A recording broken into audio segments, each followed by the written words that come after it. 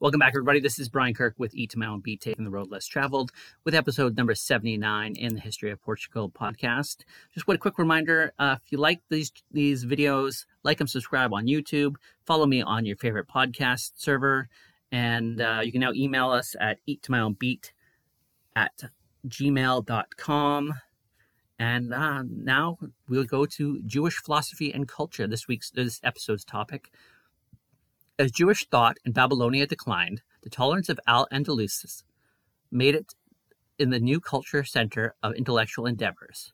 Poets and commentators like Judah Halevi and Dunash ben Labrat contributed to the cultural life of Al-Andalus, but the area was much more important to the development of Jewish philosophy.